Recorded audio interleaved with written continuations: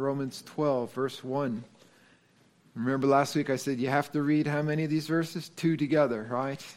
We preached on verse 1 last week. I beseech you, therefore, brethren, by the mercies of God, that you present your body a living sacrifice, wholly acceptable to God, which is your reasonable service or act of worship.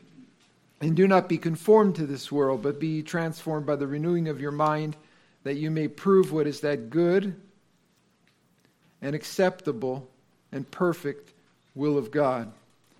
Just a quick look back at verse 1. I beseech you, therefore, brethren, by the mercies of God, that you present your bodies a living sacrifice, holy, acceptable unto God, which is your reasonable service. That verse is a strong appeal to Christians to yield their bodies as a living sacrifice, which is to be holy or separated to God and acceptable to Him, one that He would be well pleased with. And this constitutes the believer's, as the Scripture says, reasonable or rational act of worship. It's the proper thing for Christians to do. And it is worship that we can do all throughout the day, every day.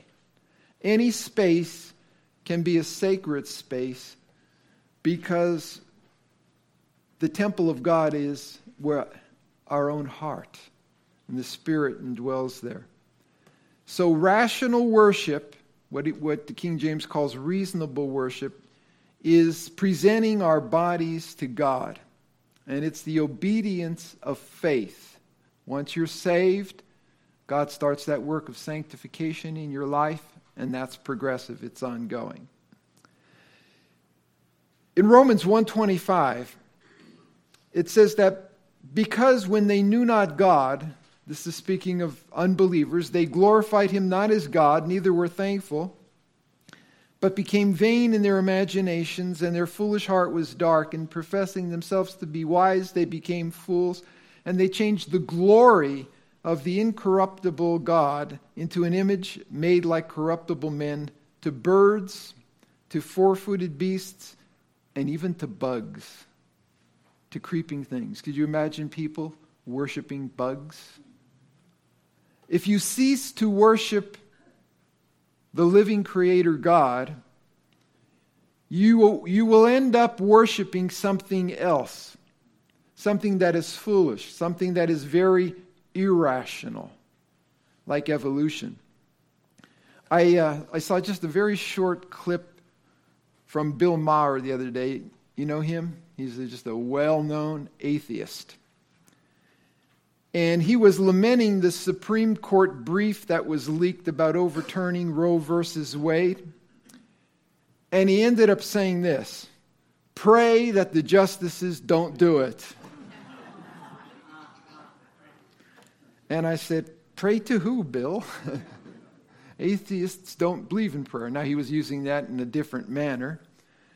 But Paul's appeal in Romans 12:1 is not based on his apostolic authority, which he does in many other epistles.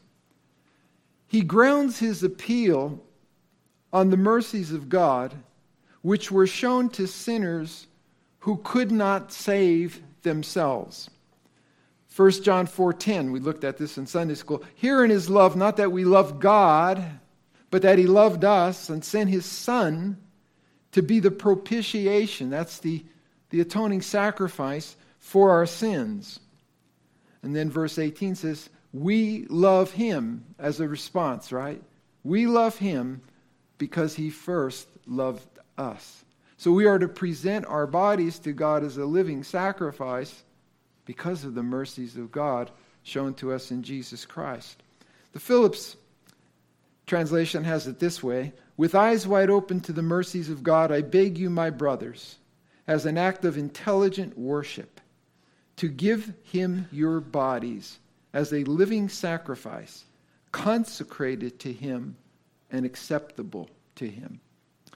James chapter 2, verse 17 says that faith, if it does not have works, is dead, being alone.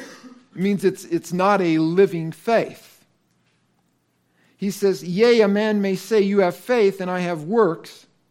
Show me thy faith without thy works, and I will show thee my faith by my works. Now, we don't work to get saved, but in response to the salvation that God has provided for us, which is all of grace, not of works, we work, right? We serve God. We serve God with our bodies. That's a living sacrifice that we present to Him. How many of you have ever heard of Count Ludwig von Zinzendorf? Most of you, right? One time he was in Dusseldorf, Germany, and he was visiting an art museum. And while viewing Domenico Fetti's painting called Ecce Homo, in the Latin, Behold the Man, which was a portrait of the suffering thorn-crowned Jesus, he was moved. Zinzendorf was moved when he read the Latin inscription beneath the painting. Now, I don't think it shows it, but actually there is an inscription beneath that painting. Ecce Homo, behold the man.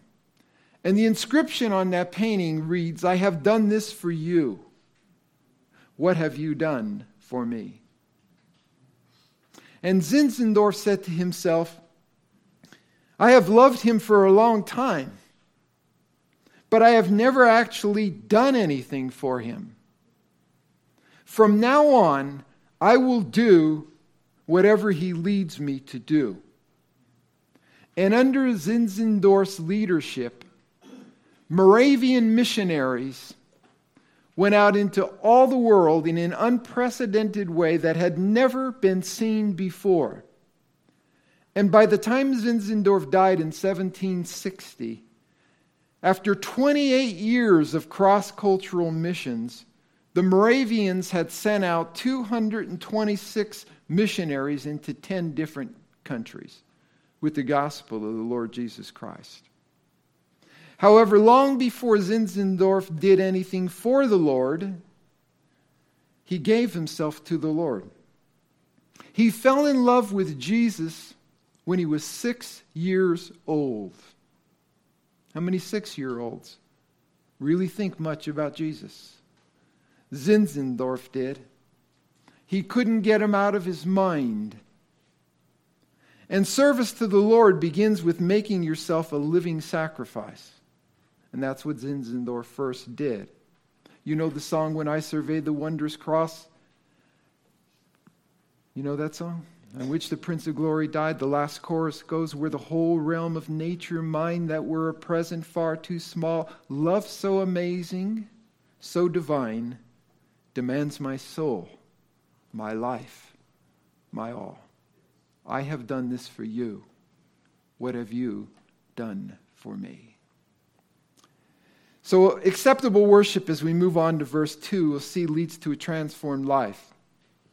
Do not be conformed to this world, but be transformed by the renewing of your mind, that you may prove what is that good and acceptable and perfect will of God. Be not conformed. This is believed to be, well, it's a present tense, believed to be a passive imperative. Could be middle voice instead of passive voice, but I think it's probably passive. It's a negative prohibition, and it's a compound word. It has the noun schema, which means form or appearance, attached to the prefix to. The English word schematic comes from the Greek word schematizo, schematic. You could hear it in there. And what it literally means when it says, do not be conformed, it literally means do not be pressed into a mold, a form. So practically it means do not let the world system dictate your behavior.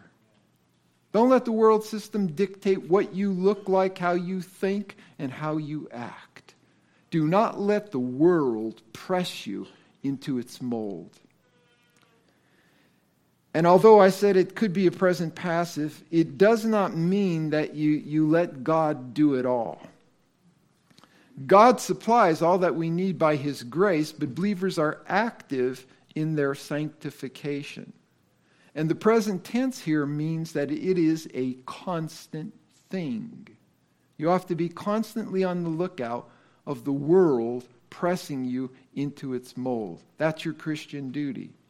And actually, it's interesting. I have down here on your notes, do not be molded into this age. Because the word their world, translated that way in the King James, is not the word cosmos, which is the typical word for world. This is the Greek word aion. And it's really referring to the present world system. And many translations have age. Do not be conformed to this age.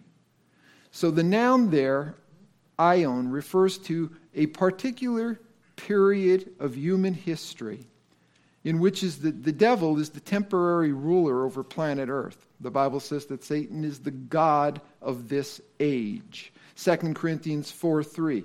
If our gospel be hid, it is hid to them who are lost, in whom the god of this world, and there's your word again, aion, same one that's in Romans chapter 12, the god of this age, hath blinded the minds of them who do not believe, lest the light of the glorious gospel of Christ, who is the image of God, should shine unto them. So Satan is actively working in this world, in this age, to blind people to the gospel.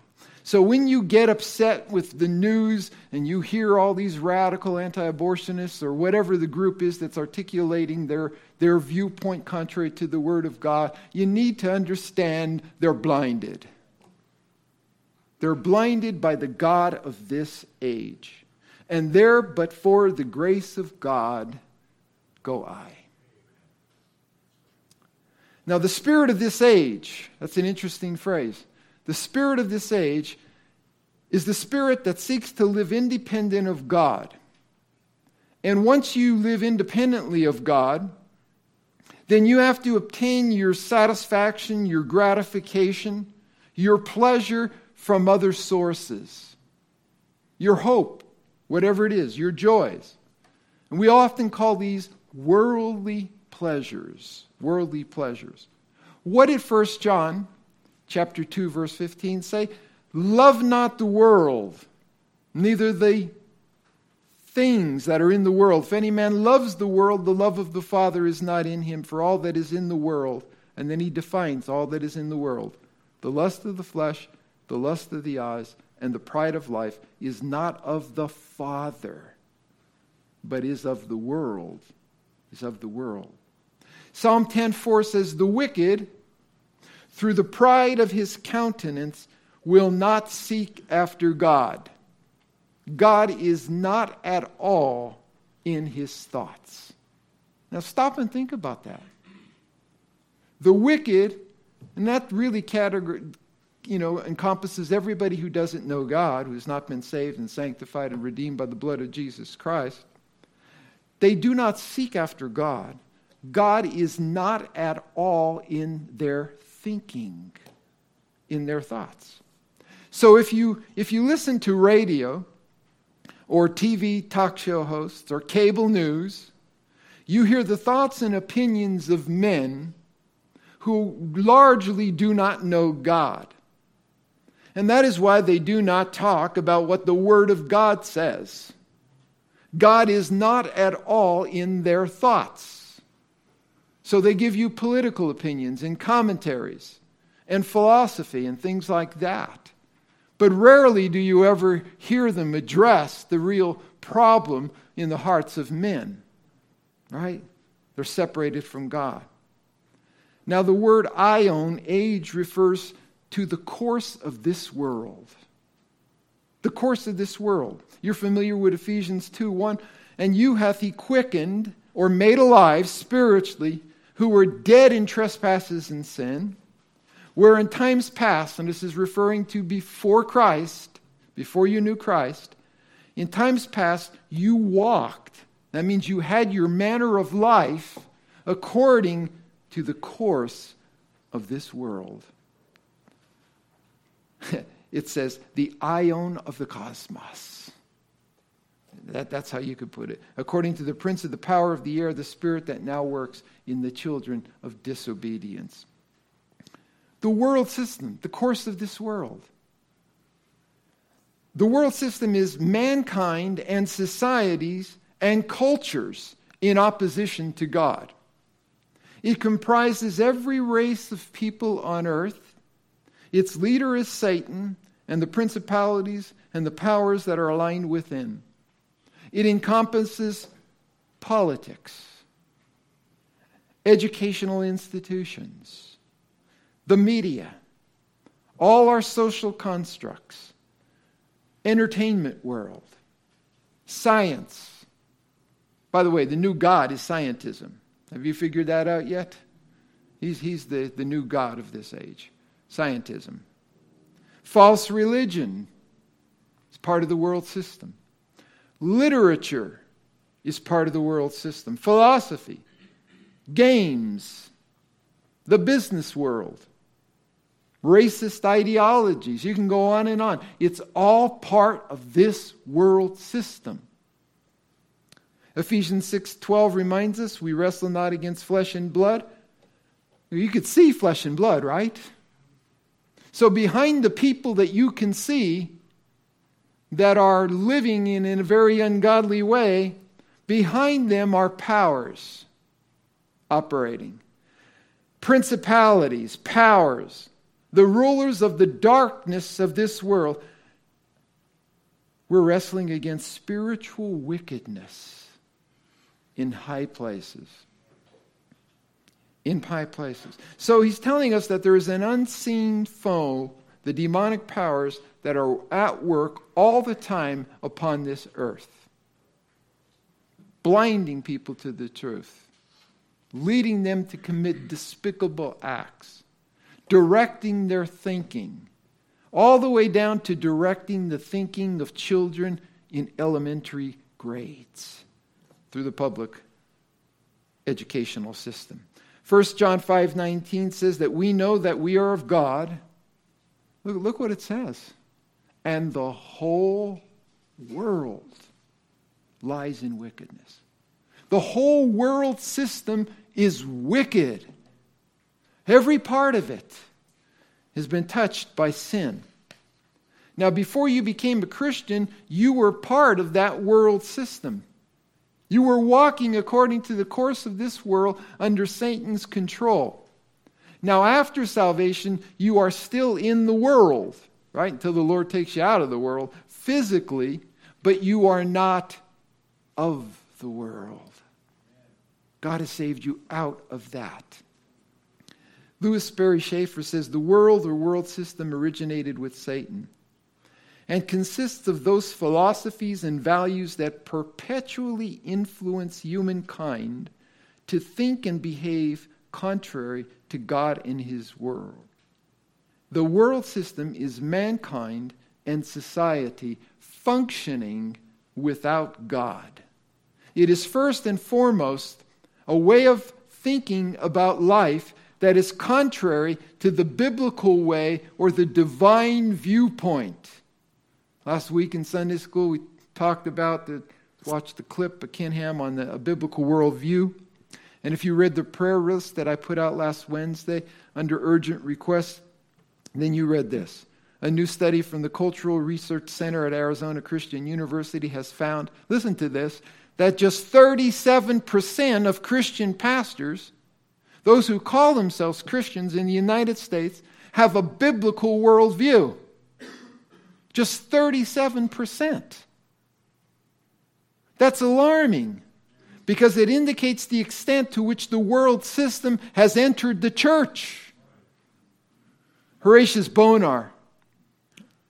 I like a lot of what Horatius Bonar wrote. He said, I looked for the church and I found it in the world. I looked for the world and I found it in the church. Now, what does the world system demand of people? It demands conformity under the pretense of diversity. That's odd, isn't it? We're told we need to accept everybody and every false religion, every false philosophy, every false ideology. We need to accept that all except biblical Christianity. Can't accept that. Jesus said, or John said in 1 John 3:13, don't be surprised, brethren, if the world hates you. Because you're standing in direct opposition to this world system. Its values are not your values. The way it thinks is not the way you think. So it hates you. So what are we to do as a Christian? We're to live separated from the world. We're not to be part of it. 2 Corinthians 6:14, do not be unequally yoked together. That means joined together with unbelievers. If you're a Christian, don't marry an unbeliever. If you're a Christian, don't go into business with an unbeliever. Don't form a partnership, a union. Once you get that yoke on you and them, they're going to go in one direction and you're going to want to go in another direction. It'll never work. So, do not be unequally yoked together, 2 Corinthians 6:14, with unbelievers. For what fellowship hath righteousness with unrighteousness? And what communion or fellowship has light with darkness? Say it again, the problem is not the believer in the world. The problem is the world in the believer. That's the problem. James 4:14 or 4:4 says, you adulterers and adulteresses, do you not know that the friendship of this world, if you seek to be friends with this world and compromise with this evil world system, that's enmity with God. You're setting yourself up against God. That's what he's saying. Whosoever therefore will be a friend of this world is the enemy of God, is walking in opposition to God. And if you're a Christian, you're doing that, it's called carnality. You're walking in a carnal way, not in a separated way.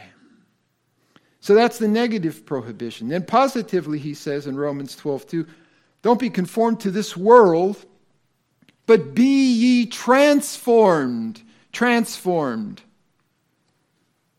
Metamorpho. We get the English word metamorphosis from this, the Greek word.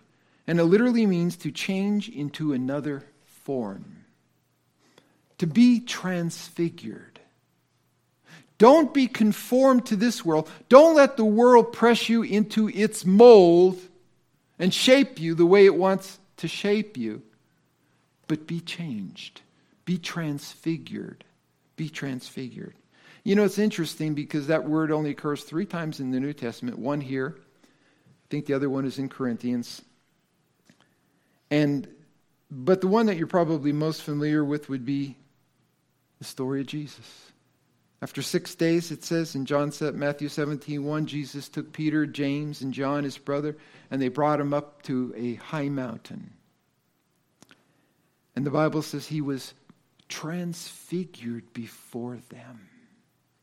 Changed, same word. Changed before them. And his face shined like the sun. And his raiment was white as light. Now think about that. Could you imagine that scene? I mean, they didn't want to leave, right? Because Jesus, he was fully God. And he was fully man. But his divinity, his divine being, was veiled by the flesh. When he went up on the Mount of Transfiguration, he took the veil off. And they saw him in his glory and his radiance and his brilliance. Now we are to be likewise changed. Now we're not going to shine like Christ. But we're to be transfigured on the outward so that people can see that we are different. That we are different. And we're to shine, by the way, because we're the light of the world, right? And you don't put a light and cover it with a basket. You let your light so shine before men, Jesus said, so they may see your good works and glorify the Father, glorify God. Listen, the Christian should never be changed by the world. His behavior should be different from the world. and it is transformed. So negative prohibition, don't let the world squeeze you into its mold, but be ye changed, be ye transformed. And the agent of change is the renewing of the mind. The renewal works at the center of consciousness, of your thought life. This is the battleground for a transformed life. The world is constantly trying to press us into its mold, and the way it does that is by bombarding us with information, with thoughts, oftentimes ungodly thoughts. There was a study published in the journal Nature Communications. It was just 2020, this year or 2 years ago, carried out by psychologists at Queen's University in Kingston, Canada. And you hear figures that how many thoughts do people think a day? I've heard 60,000, 70,000. That's not true. You don't think 60 or 70,000. That's been basically proven to be false. They used very technical science to determine when a person is thinking and when their thoughts are changing from one thing to another. And don't ask me how they did it. They used magnetic resonance imaging and all these things of the brain. And they showed that the average person in one day, and don't forget your sleep, and you're still thinking things when you're sleeping, right? You're still dreaming. But you have about 6,000 thoughts running through your mind every day. Now, that's a good figure. You think about 6,000 thoughts a day.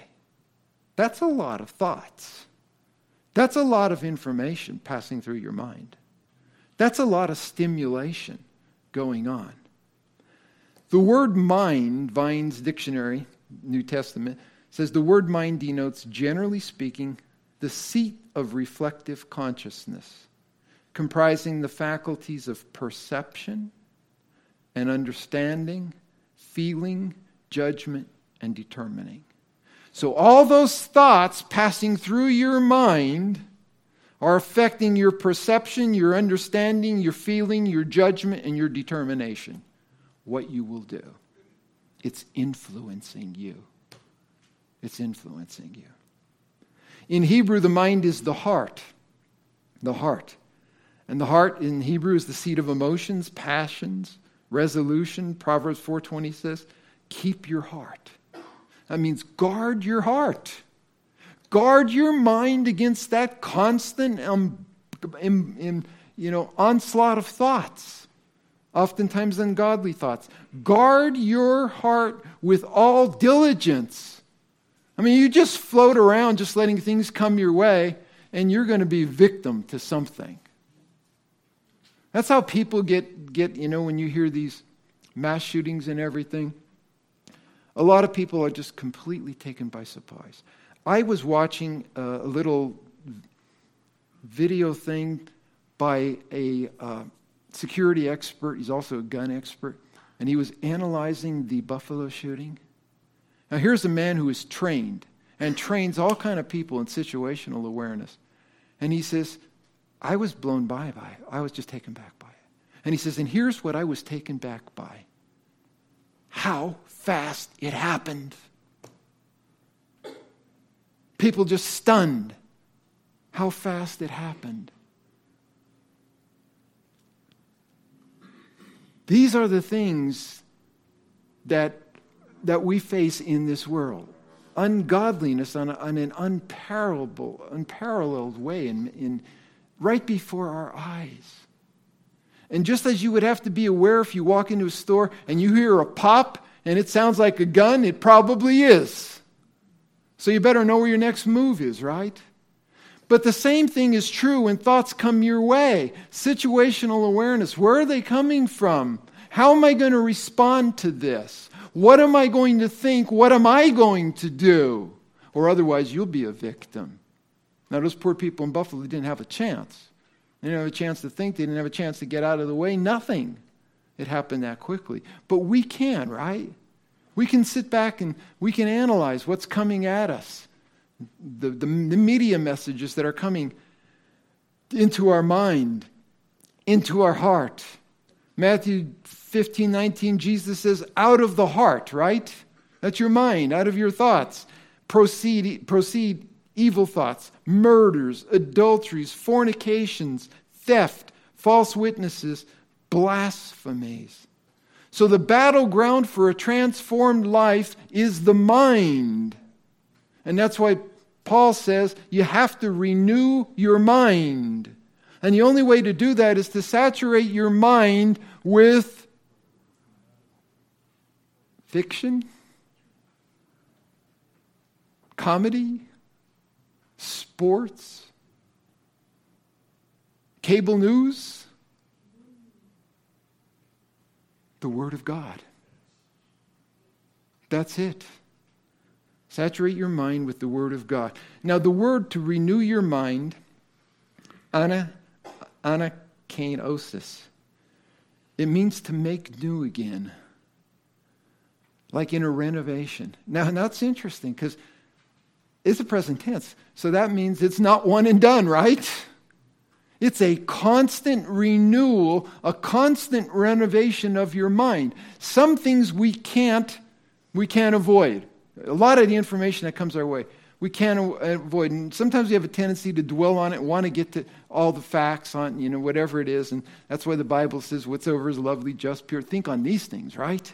So what you need to do is you need to renovate your mind quickly. You need to get that stuff out of your mind, and you have the mind renewed by something from God's Word.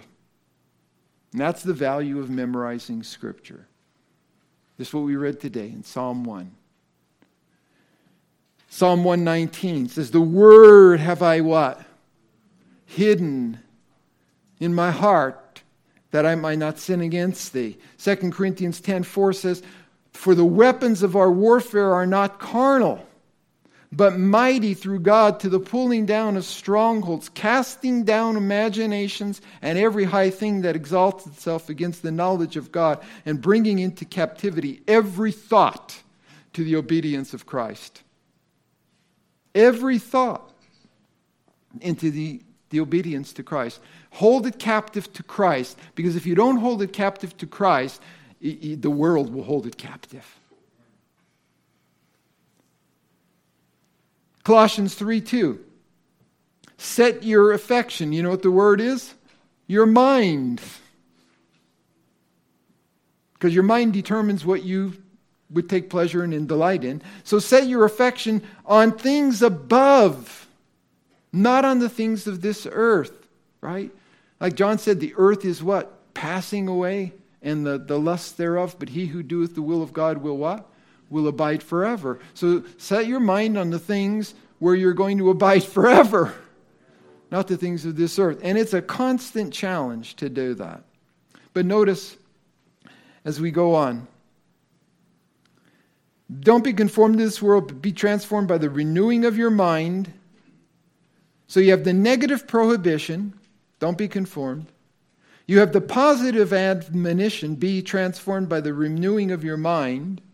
And then you have the result, that you may prove what is that good and acceptable and perfect will of God. So James Denney, theologian, says, the purpose of the transforming, renewing of the mind is that Christians may prove or discern in their experience what the will of God is. Now, the word prove here, dokimazo, in the Greek, is the means to test or examine something, with the object of the test being to display or prove the genuineness of that which is tried. It was used to test metals for their purity. In the Greek culture, it was used to test metals by fire to see if they were pure, see if they were genuine. 1 Thessalonians 5:21 says, prove all things, hold fast to that which is good. Test all things. Do you test all ideas? Do you test the things that you hear from people? By running it through the grid of God's Word to see whether or not they're quote unquote speaking the truth? Do you test it? The test, prove all things. Hold fast to that which is good. Now, when he talks about the will of God here, because a lot of people like to know, well, what's the will of God for my life is, right? Well, let's just think about that for a moment. He's not referring to the sovereign will of God, because you can't test that, right? That's what God is determined to do and will do, and oftentimes you don't know what that is until you look back and see what's transpired. So you can't test that. It's not referring to the moral will of God, because you don't have to test that. You have the Word of God, the commandments in the Word of God. You don't have to test that when Jesus says you're to forgive people, you're to love people, you're to do this, or this. You don't have to test that. God said it, and that settles it. So it refers to something else, and we'll touch on that a little bit. But the word there is interesting too, where it says test, prove.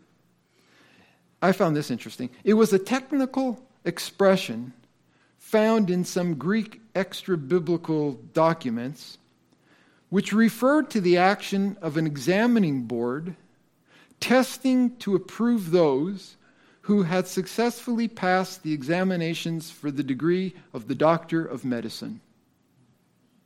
In that day, they tested them. Now, today you don't need an examining board like that. Everybody's a medical doctor. They went to school on the internet. It's true. 2 Corinthians 13:5. Examine yourselves. Test yourselves whether you are in the faith. Prove your own self.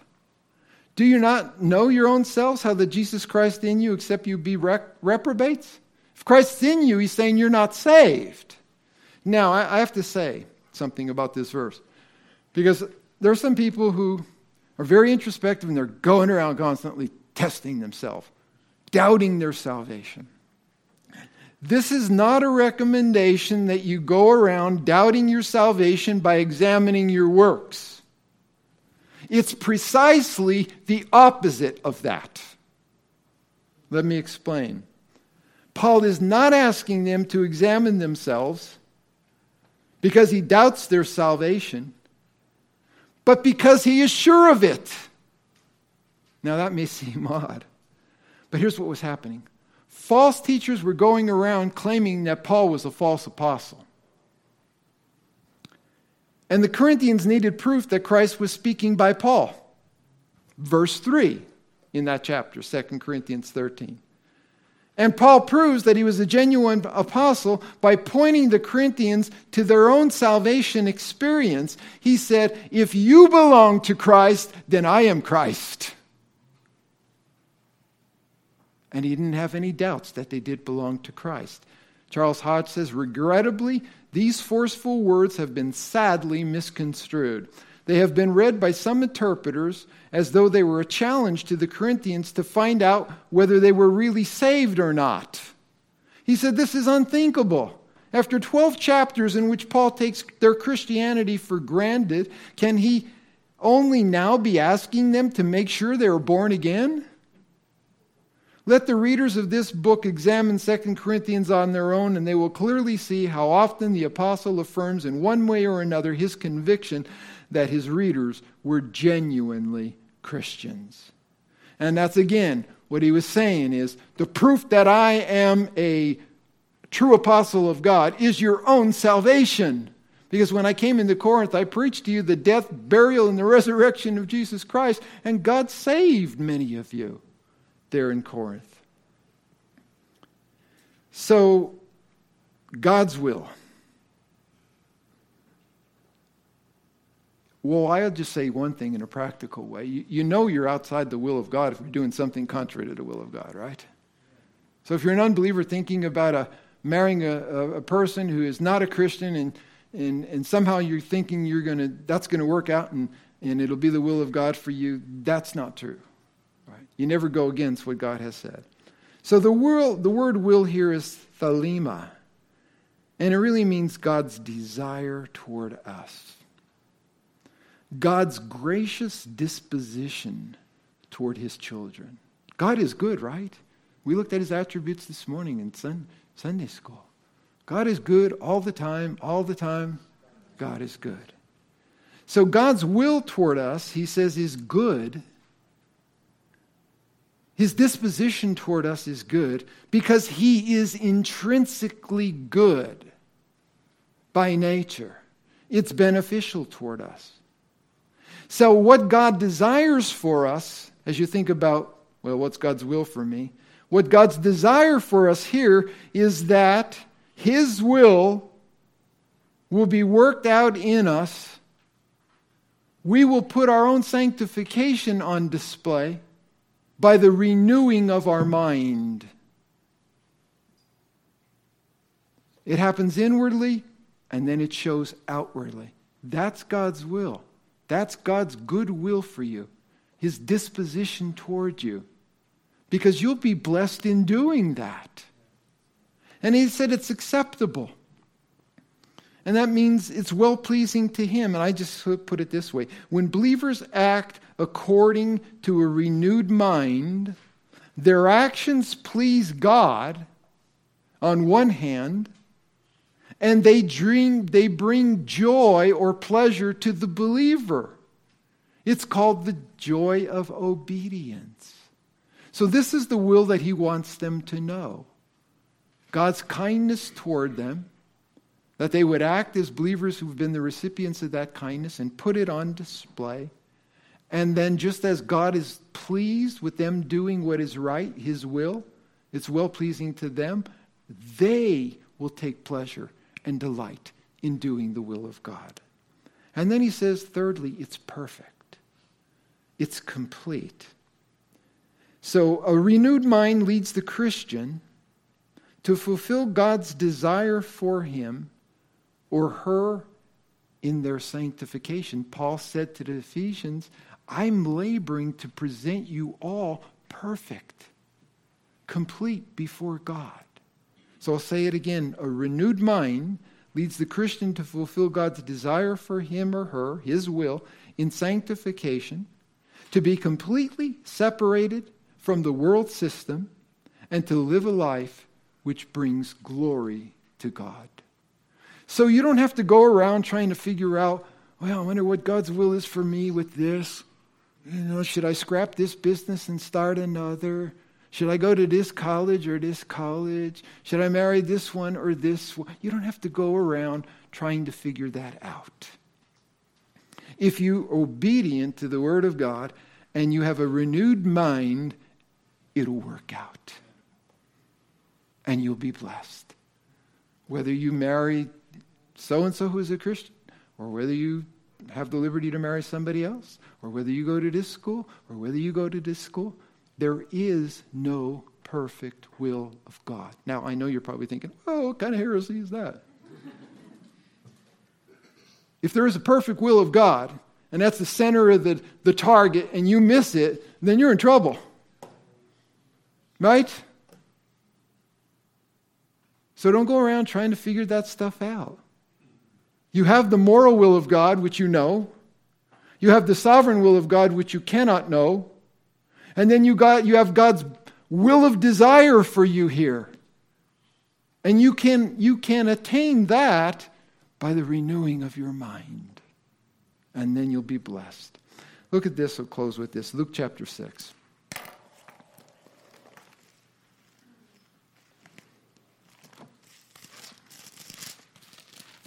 Luke chapter 6.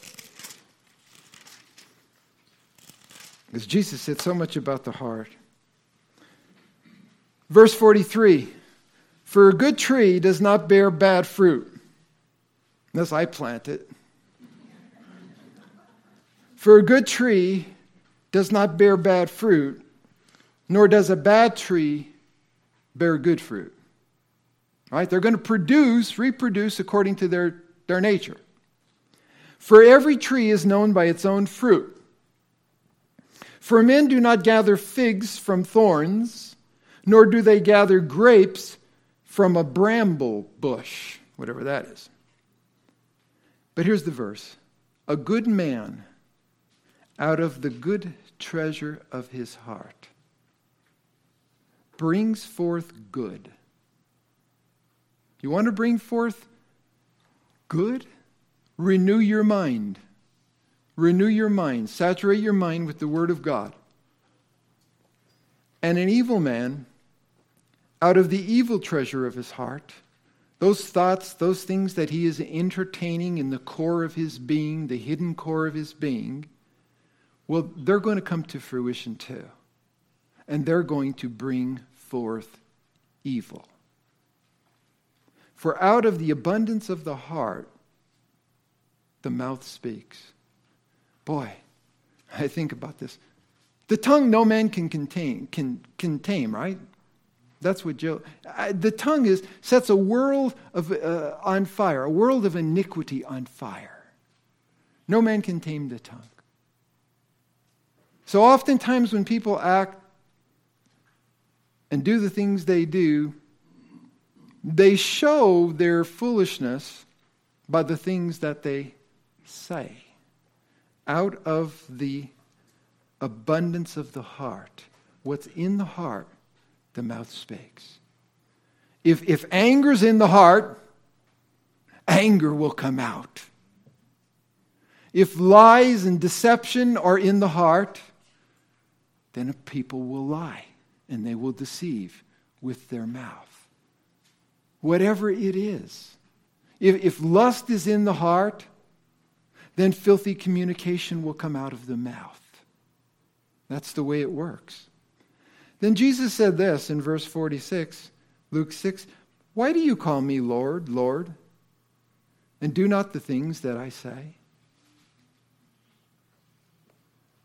Whoever comes to me and hears my sayings and does them, I will show you whom he is like." So in order to do those sayings of Jesus in the context, we have to treasure them up in our heart. And that, according to Paul in Romans 12, is the renewing of the mind. The renewing of the mind. So here's what Jesus says you will look like if you do that. You will know that the will of God is good, perfect, and acceptable, and you'll live that way. He will be like a man building a house who dug deep and laid the foundation on the rock. And when the flood arose, the stream beat vehemently against that house, but it could not shake it, for it was founded upon a rock. Put Romans 12, 1 and 2 into practice, and your life will be firmly grounded on the rock Christ Jesus. And it doesn't matter what comes your way. It won't be moved. Your house, your life will stand because it's founded upon the rock Christ Jesus. And it's His Word and His Spirit in you that is directing the course of your life and the decisions that you make every single day. And your body will be a living sacrifice to God.